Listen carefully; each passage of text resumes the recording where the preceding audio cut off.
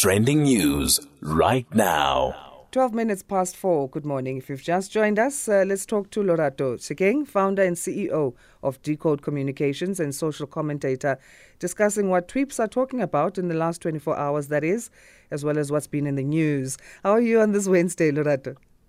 Good morning, Asanda, and good morning to the listeners. I'm very well, thank you. How are you? I'm good, thank you so much. You know, I always like to ask you the poll questions. Which country do you believe, I mean, you don't have to stick to the options we've put there. Which country do you believe is better positioned to achieve the goal of erasing energy poverty on the continent? I'm surprised with 50% South Africa, our troops are voting so far. I suspect Kenya, and I say Kenya because they also have geothermal energy, or they use geothermal energy source over and above, trying to go into renewables, and geothermal is known to be one of the safer and a lot more sustainable in terms of what they're looking at. So I guess, or at least with that little knowledge of its one, how advanced it is, but also how they've invested in research and development in that space. I think Kenya is a little bit, is likely to be a lot far ahead than many other African countries. Yeah. All right. Let's go overseas then as we talk of Kenya. Let's talk Russia and Russia's President Putin hailing ties as he met with the UAE president. And what is he saying? Yes. So we saw last week, the OPEC alliance, the 13-nation group, which produces majority of the world's oil. They had made a decision to cut the production of oil. And interestingly, Nigeria is one of the only African countries in that group. And of course, that decision it was not a decision that they were making for the first time. They often, or not often, but they always make this kind of decision where to regulate the prices of crude oil. They would from time to time decide to cut back on how much they produce per day. And the decision was to reduce slash their production by 10 million barrels per day, starting in November. Of course, after that meeting, then the UAE President Sheikh Mohammed bin Mohammed bin Zayed Al Nahyan met with. Long name, yeah. Indeed, it is. He met with President Putin. Russia is not, notably so Russian, although it's one of the biggest producers, is not part of the 13-member OPEC states or the alliance. And in that meeting in Russia, of course, President Putin hailed that the move as a positive move. Of course, for a number of reasons. One, that the OPEC countries in the main have not yielded to what the U.S. and the West in particular have been trying to lobby many other countries to impose sanctions against Russia, because they support majority of the Western countries support Ukraine in the war. This is between Ukraine and Russia. And it's so that the biggest issue really on this matter has been, it's almost an anti-US sentiment. Of course, the biggest other issue is that the US, they are just about to go to their midterm, and they know that the implications of the decision by the OPEC countries to reduce supply, it therefore means that the consumers are going to feel it at the pumps. And as long as the consumers feel it at the pumps, it becomes a very difficult electioneering messaging, where people that you want them to vote for you, if you are a Biden administration, and now they are with increasing cost of living, and now with the increasing cost of fuel, cost of energy, subsequently cost of everything, because like them, they depend on, their logistics, their entire logistics value chain is still dependent on oil. So it's, those issues around geopolitics that are getting a lot of people worried, and the sentiment really on the Twitter streets are really around the impact of this on the ordinary man, but most importantly on the U.S. Coming midterm elections. The impact of this on the Ukraine war, what can we read into that, especially with the backdrop of Putin saying that relations between Russia and the UAE are important for stability? Could part of that stability be a possible end to the Ukraine war in terms of what the UAE has to contribute? So far, they've stayed away from imposing sanctions against Russia. Unfortunately, Asanda, it looks like we are quite far away from the end of this war, considering that, so there are a number of things. Firstly is that there's a sense that this is a proxy war between the U.S. in particular, or at least the West with the bloc of the U.S., the UK and a few other NATO states, right, against Russia, right? And when you look at sentiments, for instance, even the new UK Prime Minister, when she took over, her biggest message out of her speech was, anti-Russia. The sentiment was they will continue to strengthen, sanctions against Russia. And now you have, UAE, which, along with Saudi Arabia, they are the top two leading oil producers in that OPEC 13-member alliance, not siding with the West for their own reasons, right? It therefore means that, to an extent, the U.S. will, or at least the West nations will always have to look at the balancing act between pressing harder in terms of the sanctions against Putin or Russia, and making sure that, for instance, the oil production and supply to their own countries does not impact their own people. You remember, I think recently we've spoken about the impact on gas when Russia, throttled the gas supply to Germany. Of course, Germany has imposed sanctions against Russia. But of course, the biggest thing is that their citizens are now starting to struggle because, they don't have the highest kind of gas supplies, and, they will be going into the winter season. Majority of Europe will be going into winter season, what the implication will be. So it will be interesting to see, whether as blocks, the European Union, whether they're going to be breakaway states that, expresses a different sentiment on sanctions, which may then get us somewhat closer. But, with the bombing of the Crimean Bridge recently, which got Russia to retaliate, and we're seeing them retaliating badly, I suspect, we may be a little bit far away from seeing the end of this war in sight. All right, let's bring it home then. So allegedly the bar to lead the ANC has been lowered due to political ideological degeneration. This emerged during an interview with the SABC. The words of ANC veteran Dr. Mavuso Msimang. Why is he saying this? So, Dr. Mavuso Msimang is one of those consistent voices and thought leaders in the ANC. Previously against against President Jacob Zuma's regime, whenever he thought that there was a corrupt relationship between, or at least an alleged corrupt relationship between the president and the Guptas, as it had been, a subject of the State Capture Commission, he spoke out, right? Now with President Cyril Ramaphosa, he had also spoken out against, the presidency and the president being somewhat irresolute.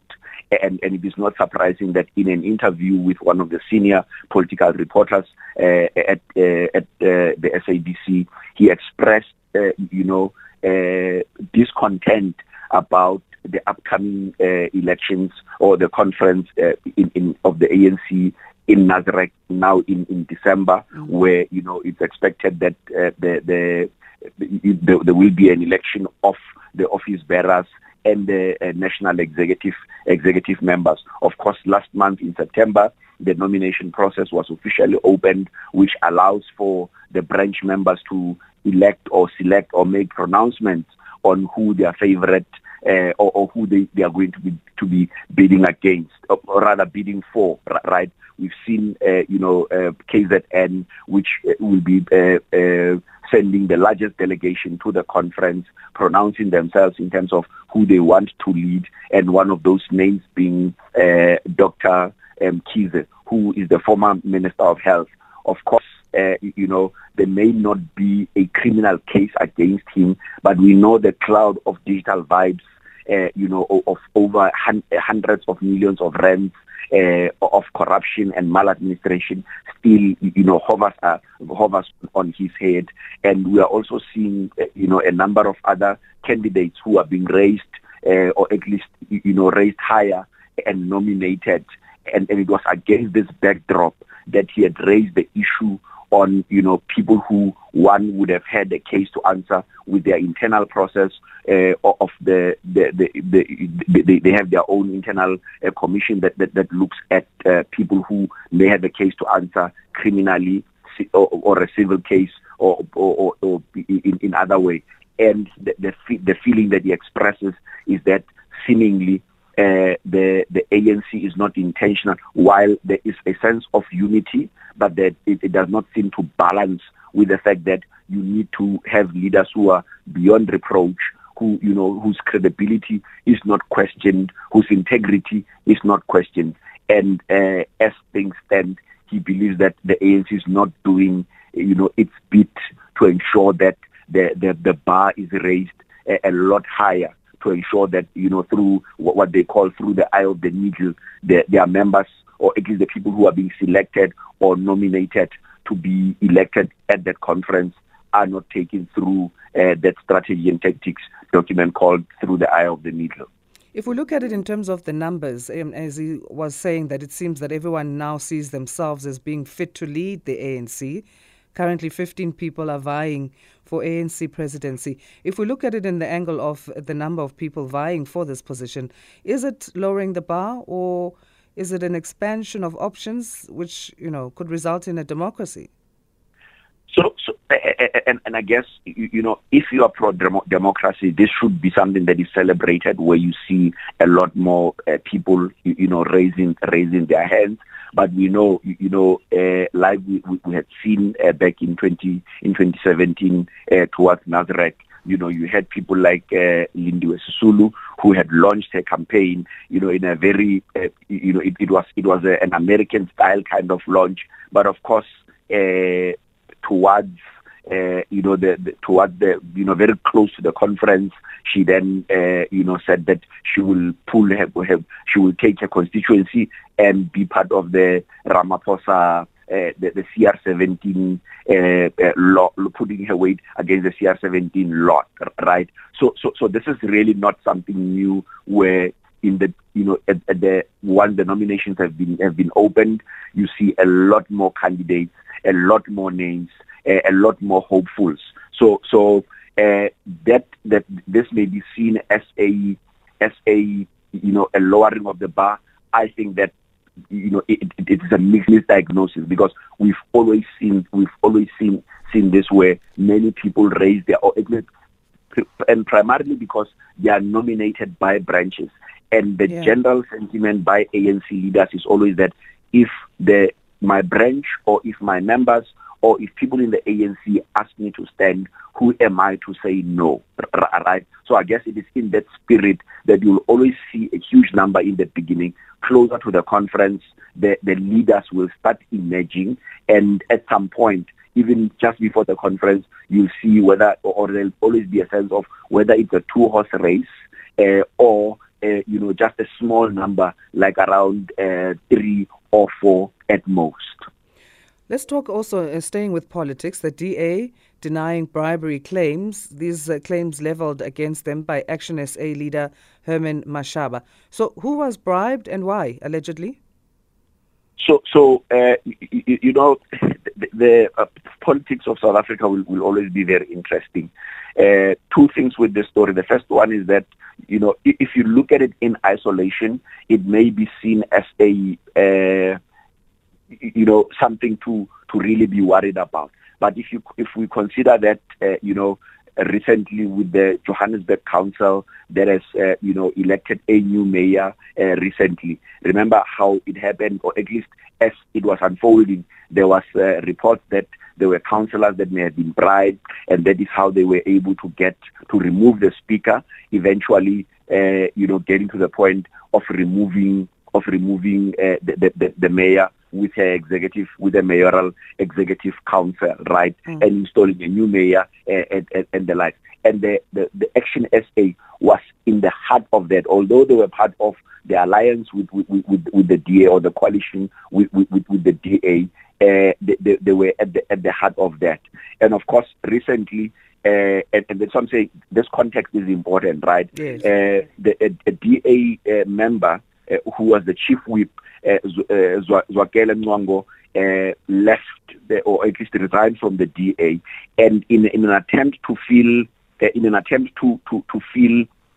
the position, it is then reported that the DA went on to bribe an Action SA councillor, because they wanted him to almost immediately replace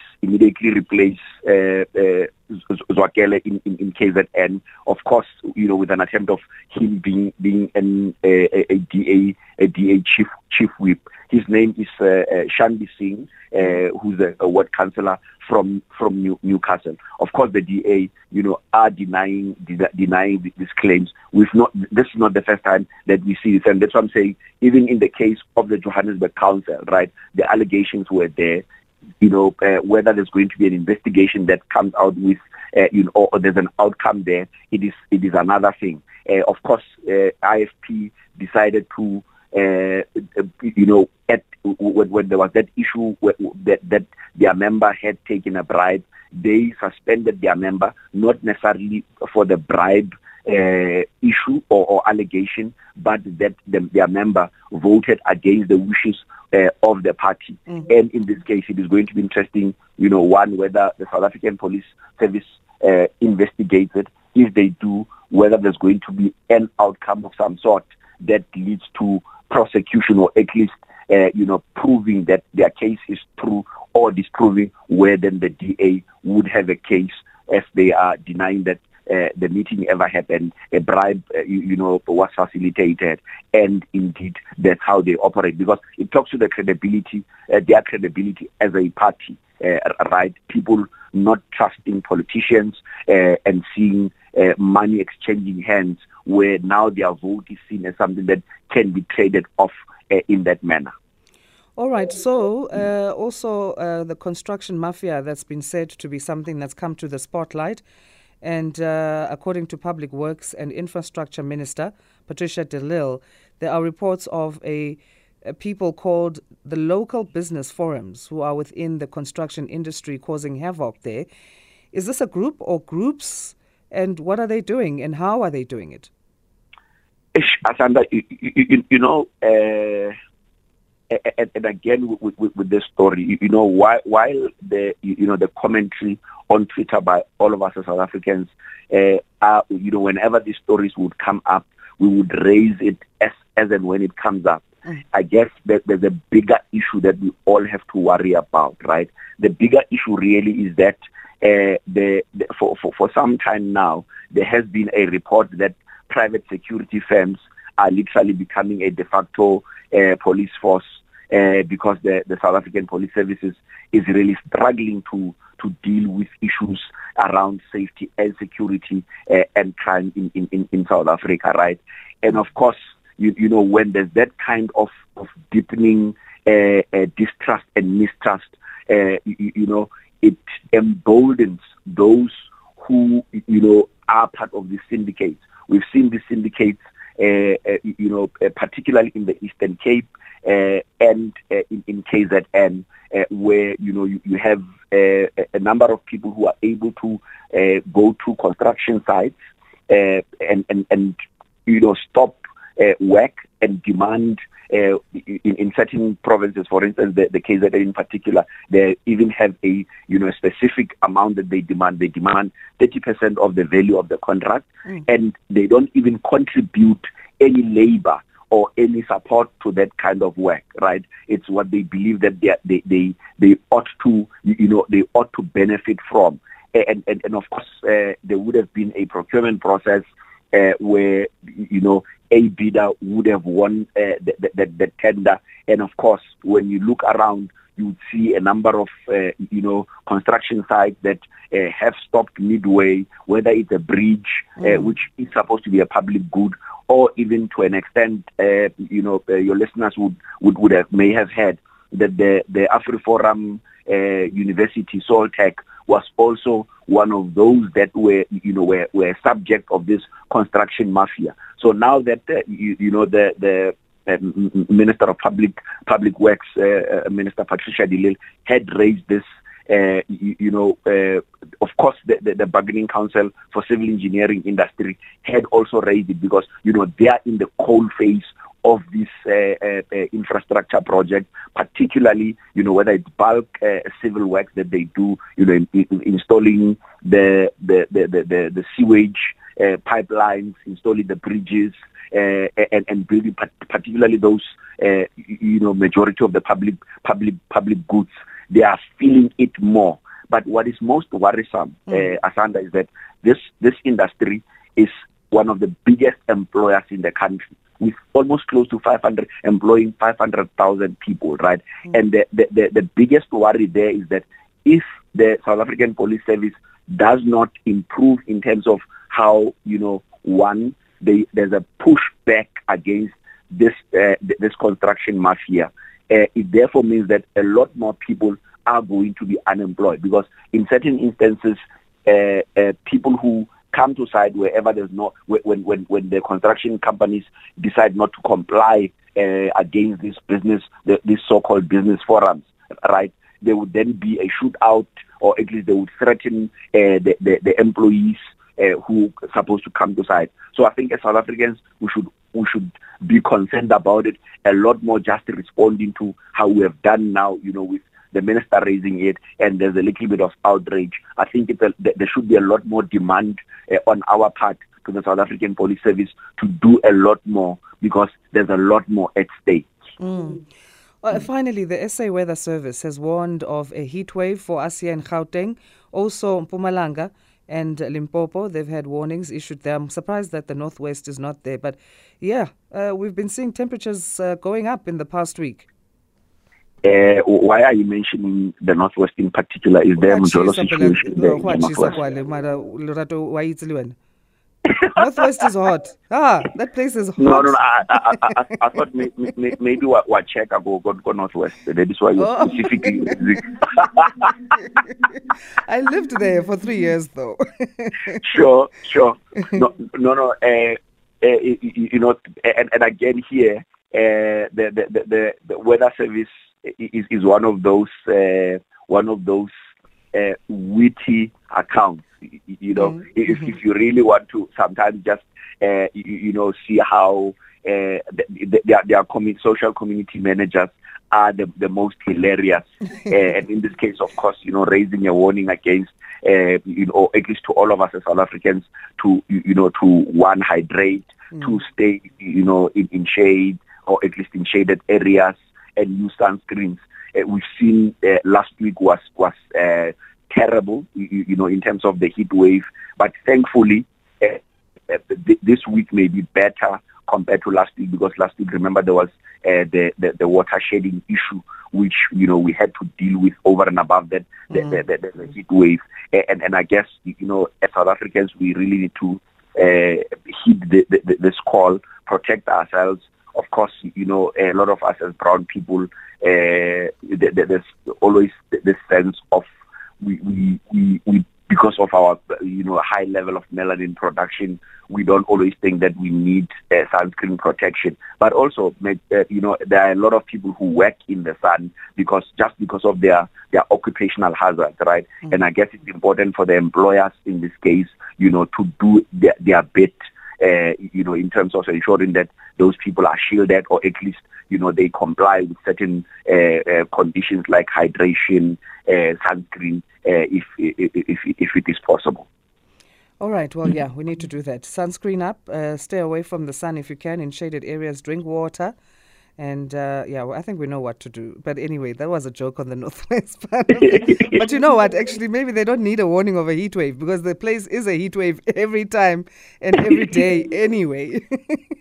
No, indeed. And by the way, the reason I'm raising this issue around employers' responsibility, I find that because, while sometimes the call is on you and I and the SAFM listeners, as to do things as individuals. If you consider, for instance, the PSL as part of, a structural change that they've included, is that, ordinarily soccer is one of those sports where the only breaks you have are between halves, right?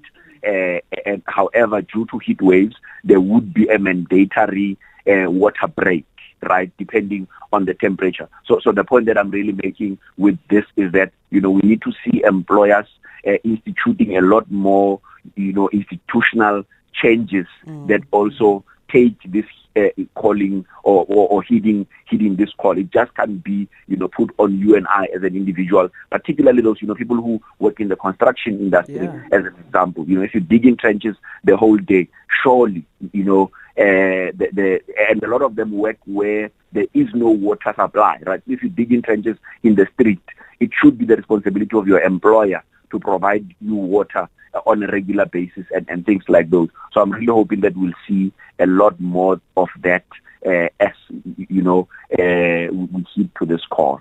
Yeah, absolutely. Well, thank you so much for joining us. Always great catching up on our chats. We love it. We'll catch up again next week. Thank you so much, Asanda. Good morning, and good morning to the listeners. Lorato Tshenkeng is founder and CEO of Decode Communications and social commentator in our trending news.